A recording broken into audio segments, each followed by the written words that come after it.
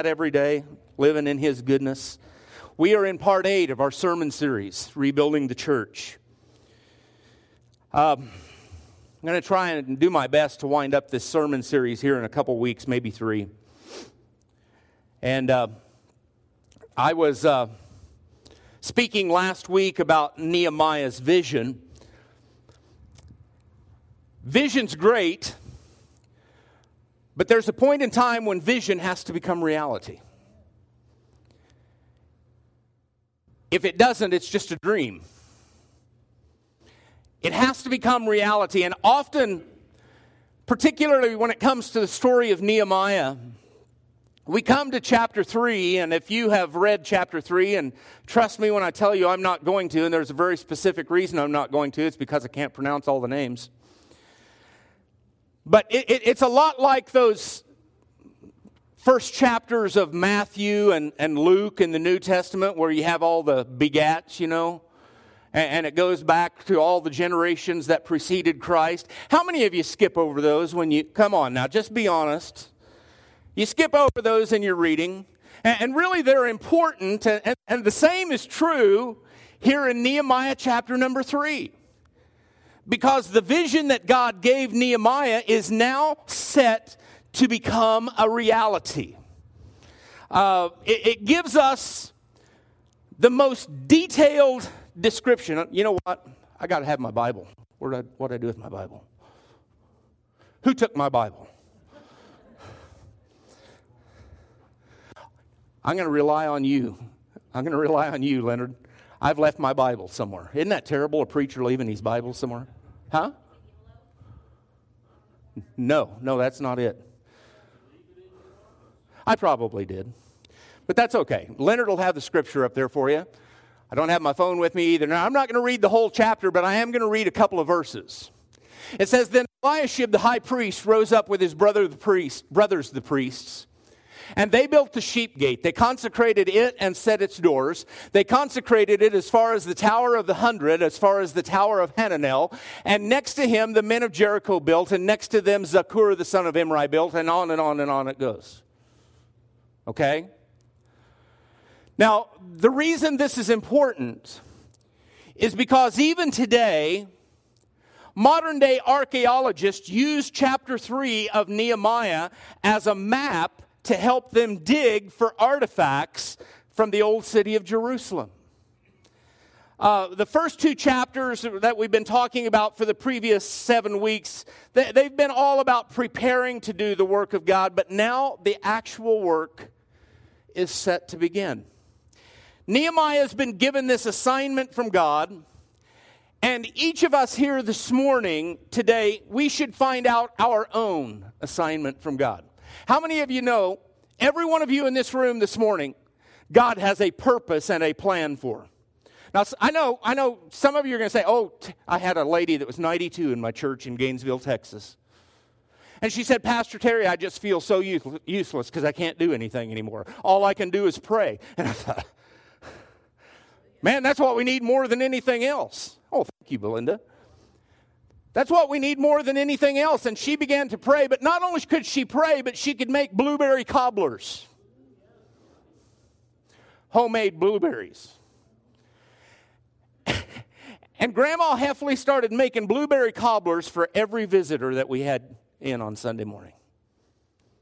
She'd call me after church on Sunday and she'd say, do we have any visitors today? I'd say, yeah, we had probably 1 or 2. And I'd name them to her. Well, now you need to understand I'm awfully busy. I don't know how long it'll take me to get those blueberry cobblers made, but I'll have them for you sometime. So I'd go begin my Sunday afternoon nap, and a couple hours my phone would ring. I got those cobblers ready, Terry. And I would go and deliver those cobblers to the homes of our visitors. In 2 years, we doubled the size of our attendance. Who would have thought blueberry cobblers were the key to church growth? Now, it's not obviously the cobblers that were the key.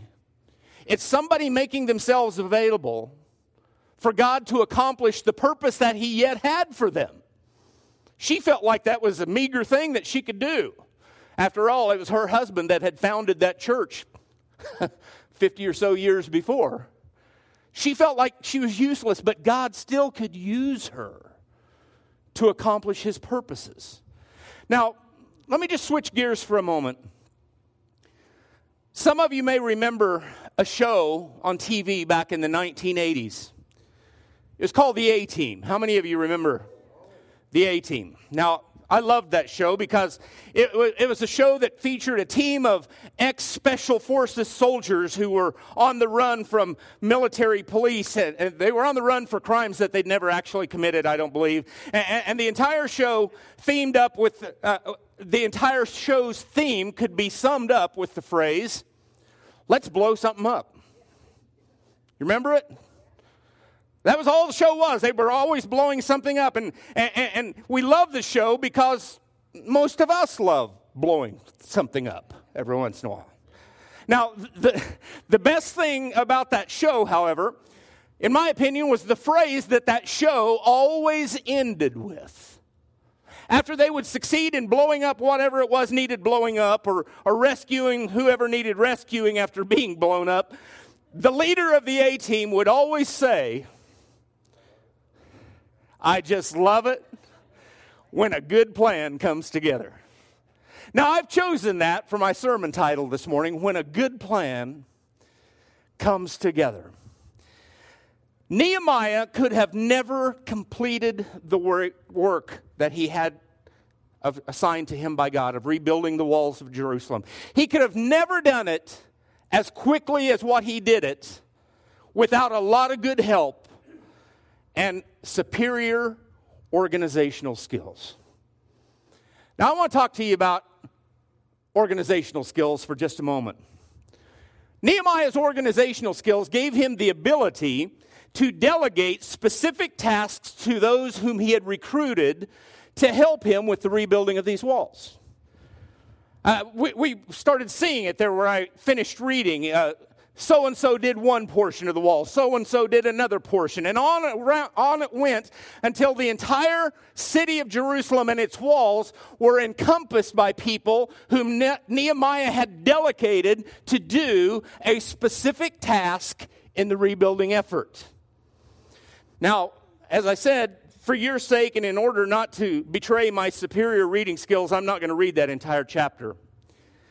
But let me just say to you that this project by Nehemiah was organized like a Swiss watch. He had superior organizational skills. Every person, every group that was involved in this rebuilding project, they knew their place and they knew what was expected of them. Now let me try to apply what I just said to our lives and its importance in our lives today.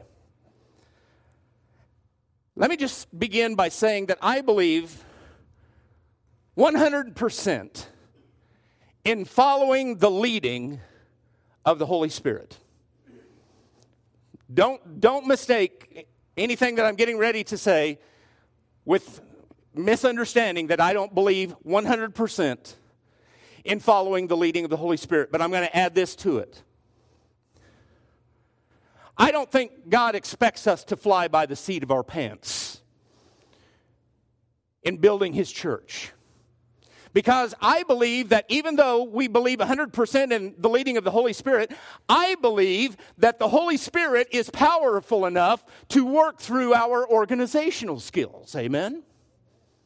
He's big enough, He can do that.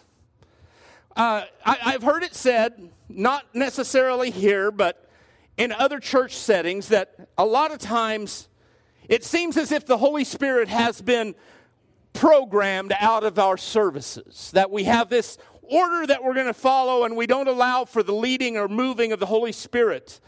And I'll give it to you, that is true in many situations. But that does not negate the fact that God does not want chaos in His church. In fact, He says through the Apostle Paul in 1 Corinthians chapter 14, verse number 40, all things should be done decently and in order. There has to be an order. There has to be an organization. So while we desperately need and desperately crave for the moving of the Holy Spirit of God in our midst, the Holy Spirit can move in the midst of our organization of events. God is a God of organization. If you don't believe that, go back to Genesis 1 and start reading. Let me tell you what it says there. In Genesis chapter 1, verse number 2, we are told that as God prepared to create the heavens and the earth, it says the earth was without form and void, and darkness was over the face of the deep. And catch this. And the Spirit of God was hovering over the face of the waters. Now that's important. The Spirit of God was overseeing that entire operation. And from the cosmos of stars down to earth, the plant kingdom, the animal kingdom, the human body, the Holy Spirit moved under the direction of God's organization. Now, perhaps I should add that in order to make that conclusion that God was a God of organization, we have to believe, first of all, that there was an organizer. That organizer was God. God is the one that created all that is. And when we see intelligent design in the universe, it suggests to us that there must have been an intelligent designer. If our bodies weren't organized, they wouldn't function properly, or likely wouldn't function at all. And the same is true with a spiritual body. The spiritual health of a church is dependent upon organization. Now, the church is special because it's not just an organization. It's even better. It's an organism. It is a live body that has life to it. I've often heard church people say that they don't like the business of the church. They don't want to get involved in the business of the church. Well, I understand that. You know, if I had my preference, I'd much prefer just coming to church and preaching a message and seeing people get saved and then go home and wait for next Sunday to come to do the whole thing over again. That'd be my preference.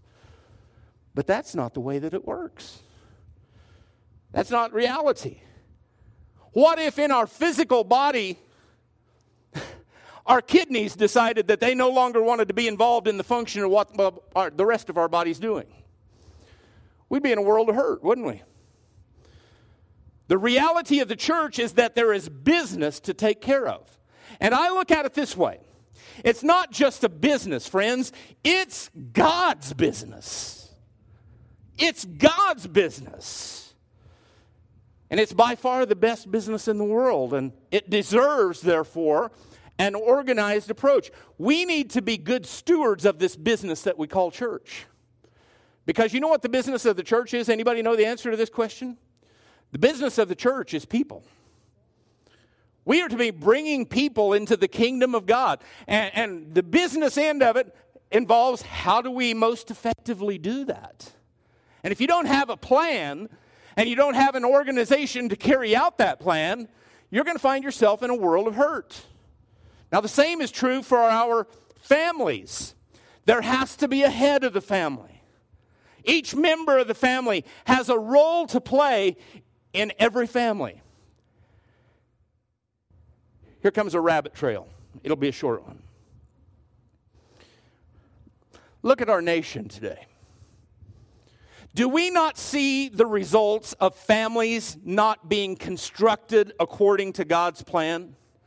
With a dad and a mom working together to raise the kids? Now, I know you're not asking for my opinion, but I'm going to give it anyway. You're free to agree or disagree with this. But if I'm given the opportunity to explain the reason behind all these senseless mass shootings in our world today, I'm blaming the increase of those things on the fact that parenting in the home by both a mom and a dad is not being done. Matter of fact, listen to this quote. Children who grow up without a father in the home are 5 times more likely to live in poverty and commit crime. 9 times more likely to drop out of school and 20 times more likely to end up in prison. They are more likely to have behavioral problems or run away from home or become teenage parents themselves, and the foundations of our community are weaker because of it. I took that quote from a Father's Day speech given by Barack Obama in 2008, and he's exactly right. That the statistics bear it out. But back to the importance of the roles in the family. If as a dad I let the maintenance go around my house, that house is going to eventually fall in on itself. If mom lets the house go to chaos and allows hallways to degenerate into pathways,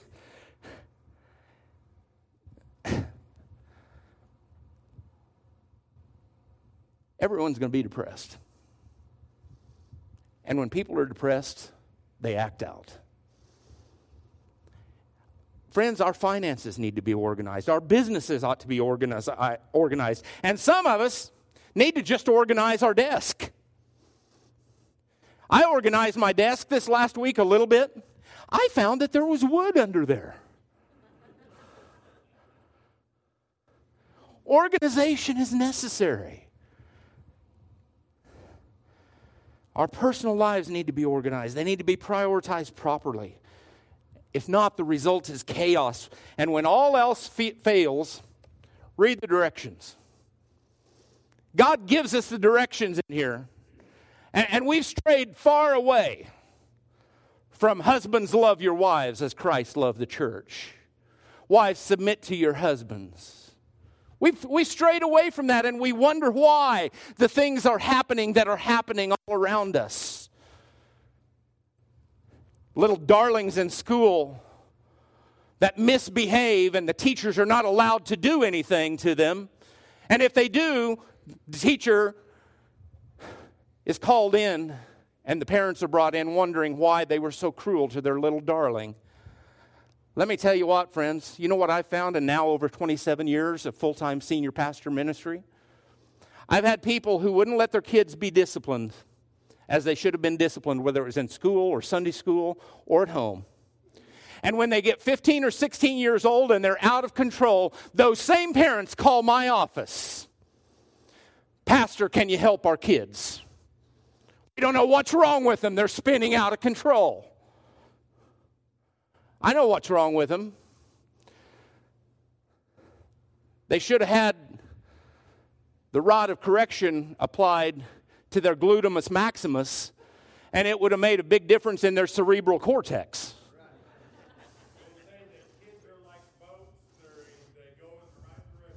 There you go. There you go. I'm going to get off on that because some of you already think I'm meddling, but just let me go on and say this. The Bible teaches us that the family is more important than your work. You know how I know that? I've never yet met the person lying on their deathbed saying, man, I wish I'd spent more time working. Never yet. And not only that, but the Bible teaches that there's something more important even than family. And that's the kingdom of God.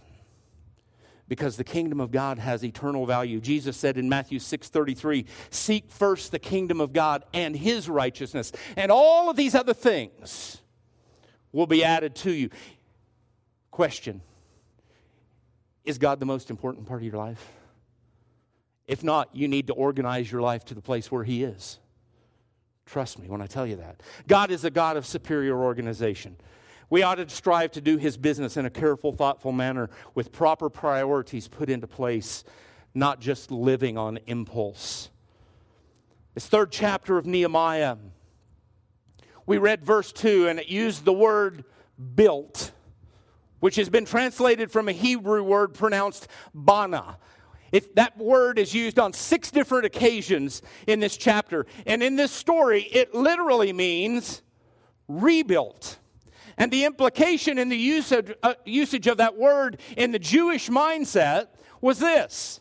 No new material was needed to rebuild that wall. Now, obviously, the gates that were burned, they required new timber. But laying in the rubble of what had been the walls of Jerusalem, they found all the materials that they needed to rebuild the walls. In other words, they didn't need to go and find new stuff. Now, that's how it is in building walls for the kingdom of God. It's not by inventing clever new things that we build a church. Jesus' church is being built by holding fast, I believe, to old doctrines that for whatever reason we've allowed to be laid in the rubble, and we don't preach them anymore. Hold on with me for just a second. What is it I mean when I speak of old doctrines? Well, Jesus' church in 2019 has, in my opinion, many broken down walls, and if we just raise those walls back up, we'd be miles ahead and seeing the kingdom of God come to pass. Sometimes it means going back to old methods. Now, as you know, I'm all for trying new things. But in principle, even new things still need to be aimed down old pathways. Let me give you a couple of examples so you'll know what I'm talking about. Believe it or not, there are churches that are meeting this morning in our world today that are moving away from the preaching of the Word. They're moving away from the preaching of the Word, saying that people don't have much tolerance when they're told that something is wrong. Well, too bad. If the Bible says it's wrong, it's wrong. And we shouldn't try to pacify anybody by trying to sugarcoat the truth. Not many of us want to hear about the reality of hell anymore. Even fewer want to hear about what God considers to be sin. Few want to hear about the certain that are going to be judged for their sinful ways. And even fewer want to be told that not everybody's going to go to heaven. Let me tell you something, friends. Not everybody's going to go to heaven. That's just the fact. In fact, the Bible says, wide is the road that leads to destruction. Narrow is the way that leads to eternal life. So as a result of all of that, many churches, many preachers have stopped preaching about the reality of hell. They've stopped preaching against what the Bible calls sin. And some today are laying aside preaching altogether. Some churches don't even have preaching anymore. They just do drama or videos or having a service with positive, uplifting music being the focus. Now, I like drama, I love music, I love videos. But friends, there is no substitute for the preaching of the Word. The preaching of the truth. The Apostle Paul tells us of its importance in his first letter to the Corinthian believers. He said in verse 17 of chapter number 1, "For Christ did not send me to baptize, but to preach the gospel." He moves on down to verse number 21, and there he says, "For since in the wisdom of God, the world did not know God through wisdom, it pleased God through the folly," that is, the foolishness of what we preach, to save those who believe. Paul told Titus in Titus chapter 1, verse number 3, "Preach the word. Be ready in season and out of season. Reprove, rebuke, and what's the rest of it? Help me. Exhort." Thank you. "With complete patience, with teaching." The latter part of that verse I emphasize the word teaching. Teaching what? Teaching doctrine. Friends, doctrine tells us that every chapter, every verse, every line of this Word of God is truth. Whether we want it to be truth or whether we don't, doesn't negate the fact that it is the truth of God. If I believed for a minute that this Bible wasn't completely accurate, I'd step out of this pulpit and never come back. But I believe that this Bible is the truth of God. And it's given to us to help us live better. How many of you want to live better? Well, we all do. Now, churches and their pastors, I think, need to get back to the old path of preaching the Word of God. Now, it's great to have great music, but we can't have that all the time in every service. And I'm praying that no one here is just coming for the music. You need to come to hear the Word of God. Part of a Facebook group that's called Church Sound and Media Text. And I know Jacob is a part of that same group because I've seen him on there before. And I got to tell you, I don't know how you feel about it, Jacob, but some of the posts in that group would lead you to believe that you're going to a rock concert instead of church on Sunday morning. With all the lighting, the fog machines, the use of lasers, other technology that's being used in many churches. And I'm convinced after reading from some of those group posts that many of those sound techs, I'm not talking about you, George, or Leonard back there. You haven't been in there yet. Many of those sound techs are coming for the sole purpose of seeing the show. And here's what scares me. My fear is that many that come to those churches are coming just to see a show. They need to be coming to hear the Word of God.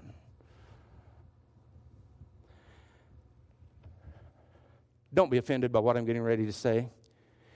If having lasers and fog machines, all kinds of other technology is what it takes to put butts in the seats in our churches, we're probably going to have a small church. We're probably going to have a small church because that's not the gimmickry that we're going to use to bring people to this church. They're going to come for the right reasons because sinners need their toes stepped on once in a while. They need to be brought to saving faith by hearing the truth of God's Word. How many of you have ever had the Word of God step all over you? Okay, now honestly, how many of you needed it? Same number of hands. We understand that. There's not a lot of people understand that anymore. If they say something offensive that they don't like to hear from the pulpit, guess what they do? They go to the next church until they hear something there that they don't like, and then they find the next church. Friends, God is looking for people who are committed.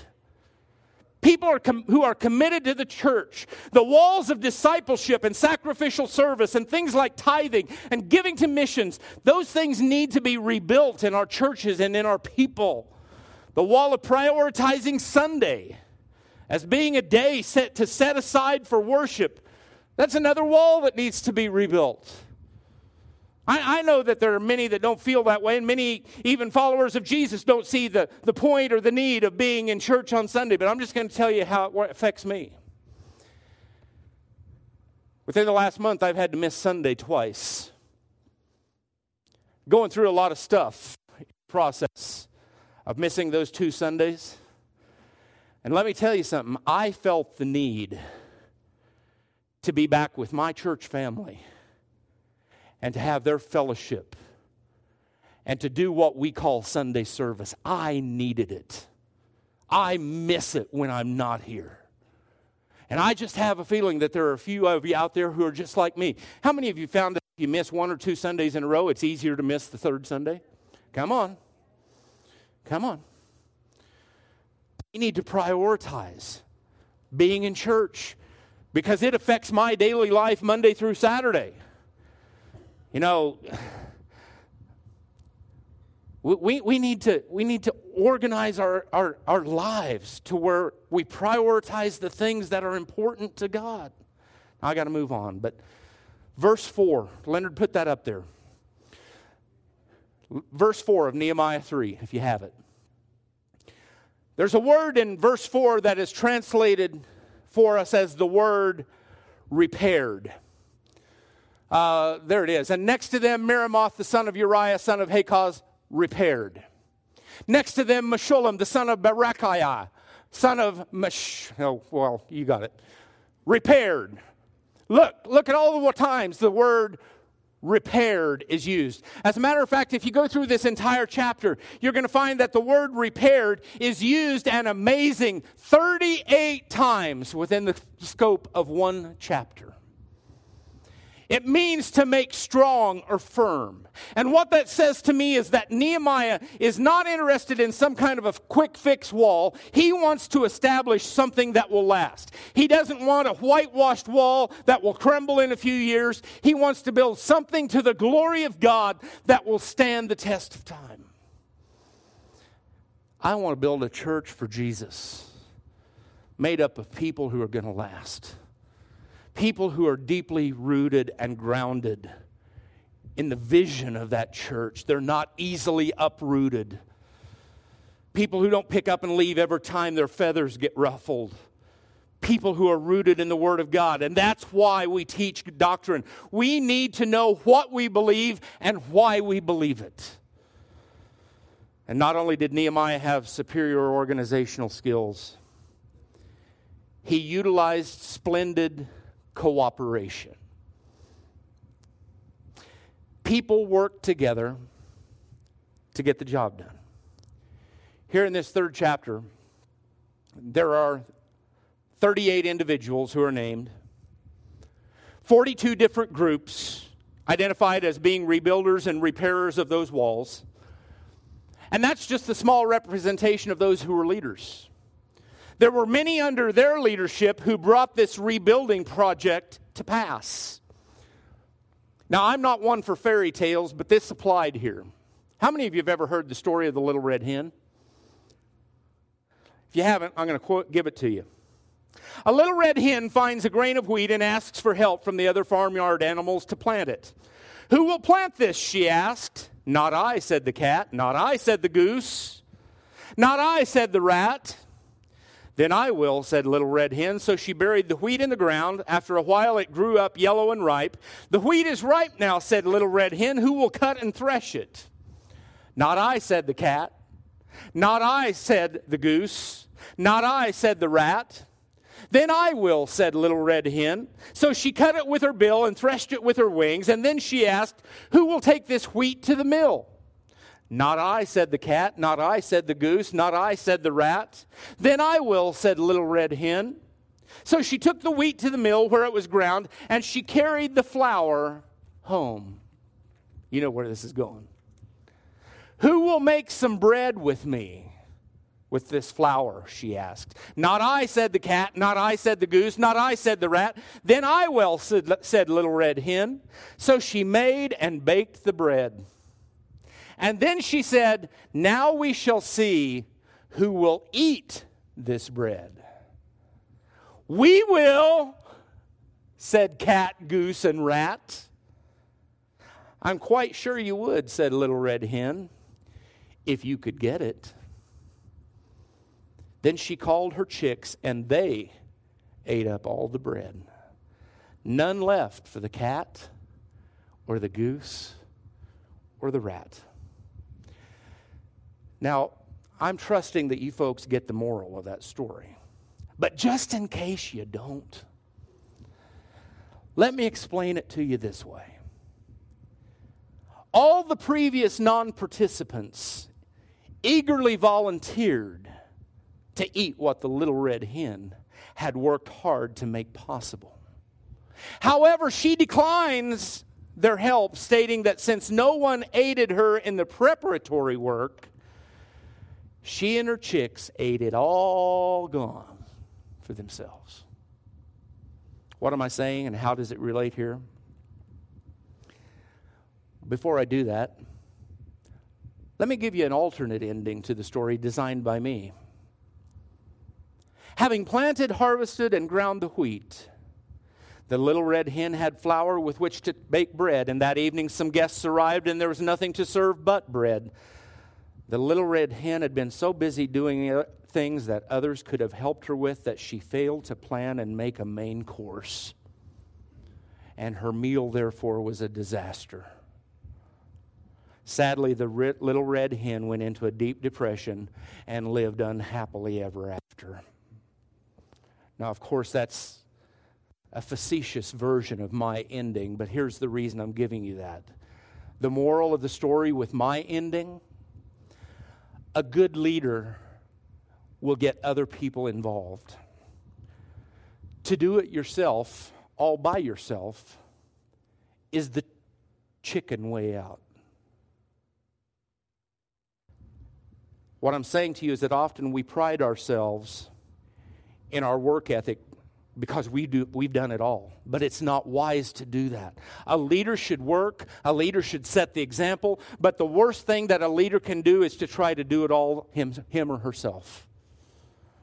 Remember what I said in part 3 of this sermon series? I'm sure you don't, so I'll remind you. No man can do it all. But everyone can do something. The great D.L. Moody once said it this way: I'd rather get 100 men to work than to do the work of 100 men, because I'd burn out and it wouldn't be done very well anyway. Now I'm closing with this thought. I want you to look at the latter part of chapter 3 and notice how Nehemiah's team worked together to do this job, rebuilding the walls in 52 days. 52 days. And they did it well.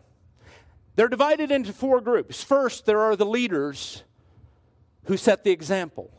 And those leaders, in the case of Nehemiah's story, are the priests.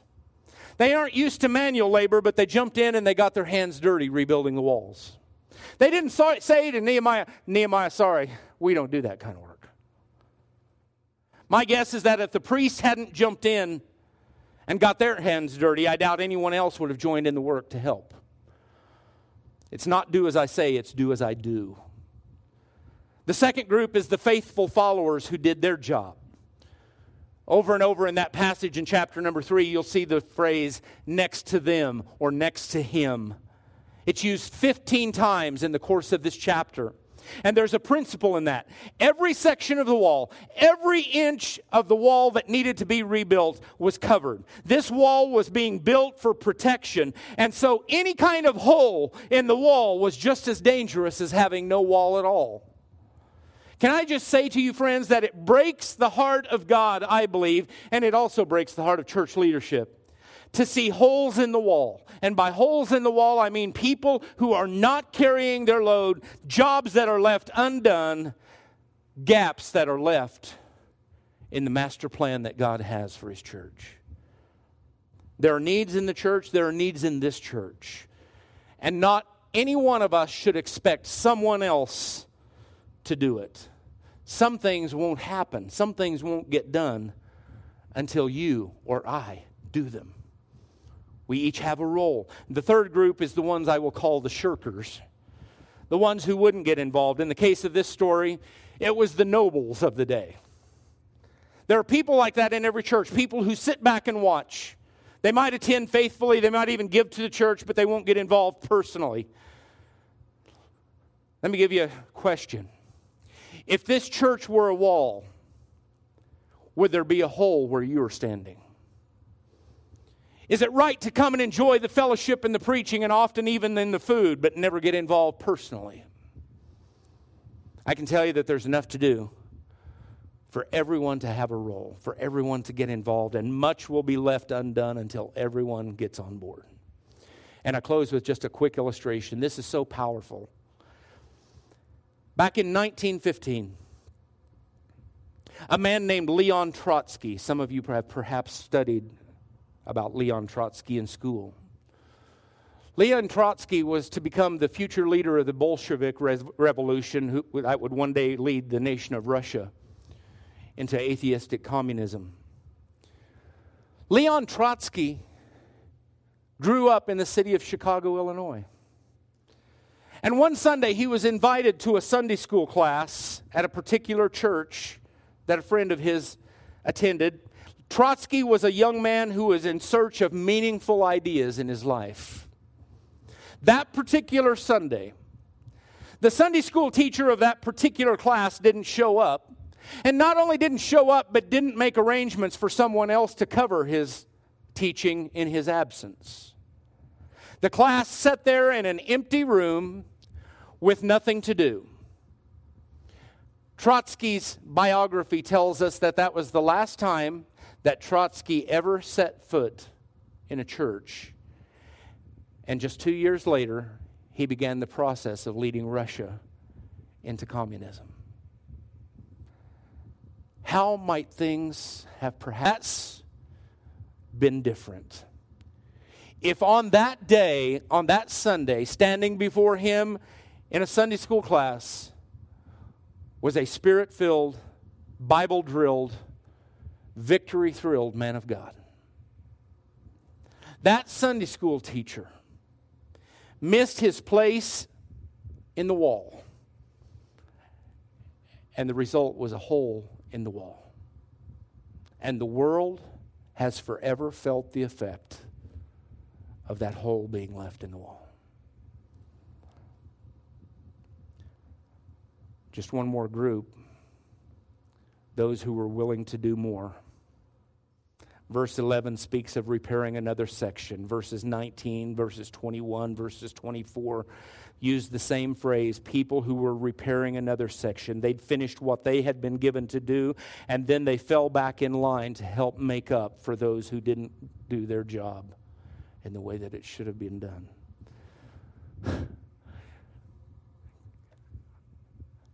What would this church, Trinity Faith Church, do without people who are multitaskers? This lady sitting right over here, she's a multitasker. This guy sitting over here, he's a multitasker. People who are doing different things that need to be done. And friends, I don't want to burn anybody out, and I don't want to take people out of too many church services, but it's a reality that if something needs done, if we have a church dinner around here, Belinda's out of here before I ever get started preaching, just to make sure everything's in order back there. Jacob, on Wednesday nights, he's upstairs leading the youth in worship. He's here on Sunday morning leading us in worship. Multitasking. We need more. We need more. And God has a role for each and every one of us. We all have tools that God has given to us, and those tools are either going to be used for one of two things. Either stumbling blocks or stepping stones. I want you to be used as a stepping stone. Worship team, would you come, please? Now, I realize this is not a message designed specifically for unsaved people. It's primarily for the church. And here's why I preach it, friends. Here's why we're doing this entire series.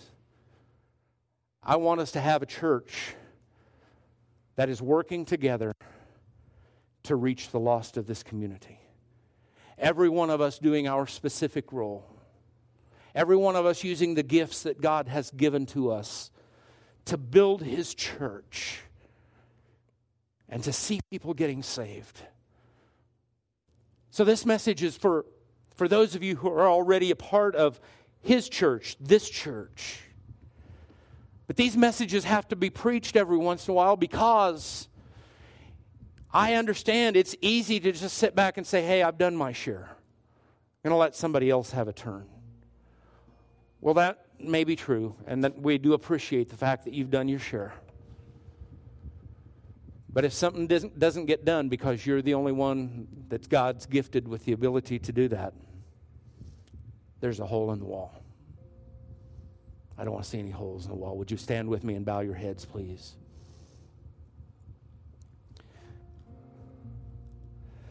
The atmosphere is changing now, for the Spirit of the Lord is here. The evidence is all around that the Spirit of the Lord is here. Spirit of God, I don't want anyone walking out of here thinking that I'm disappointed in them. That's not it at all. I don't want anyone walking out of here feeling bad, feeling that I've pointed a finger and indicated that they're not doing what they need to be doing. What I desire, Spirit of God, is that you quicken their hearts.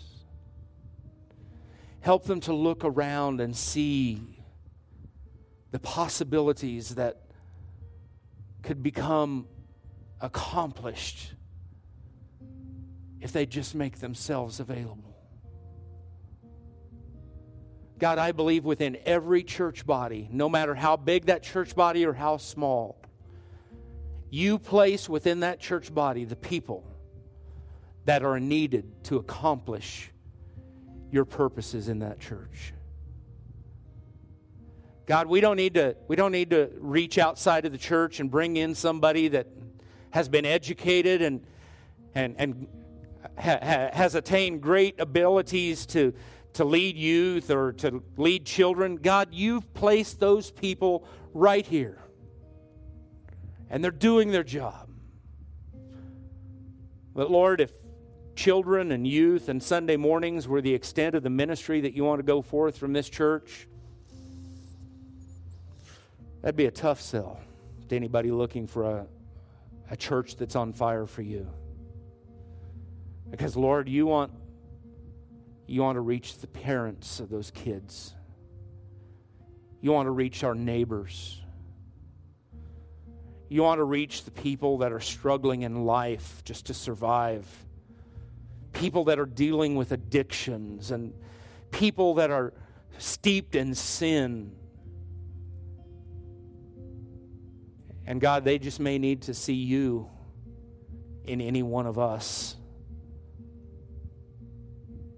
And Spirit of God, that's what I'm asking today, is that you reveal to us the gifts that you have given to us to reach your church, to reach people with your church. So Lord, when we sing about the atmosphere changing, what that really means to me this morning is that we've had more of a seminar speech this morning than we've had a sermon.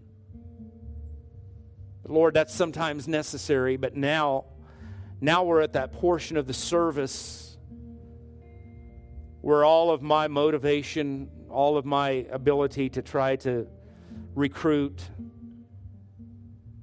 it's useless. So, Spirit of God, we need you. We need you to speak to us powerfully, individually. Let us know that miracles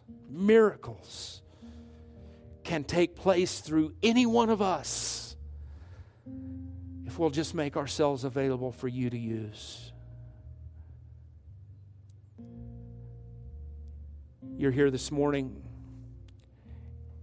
and quite honestly, the Spirit of God is speaking to you at this moment, and He's saying,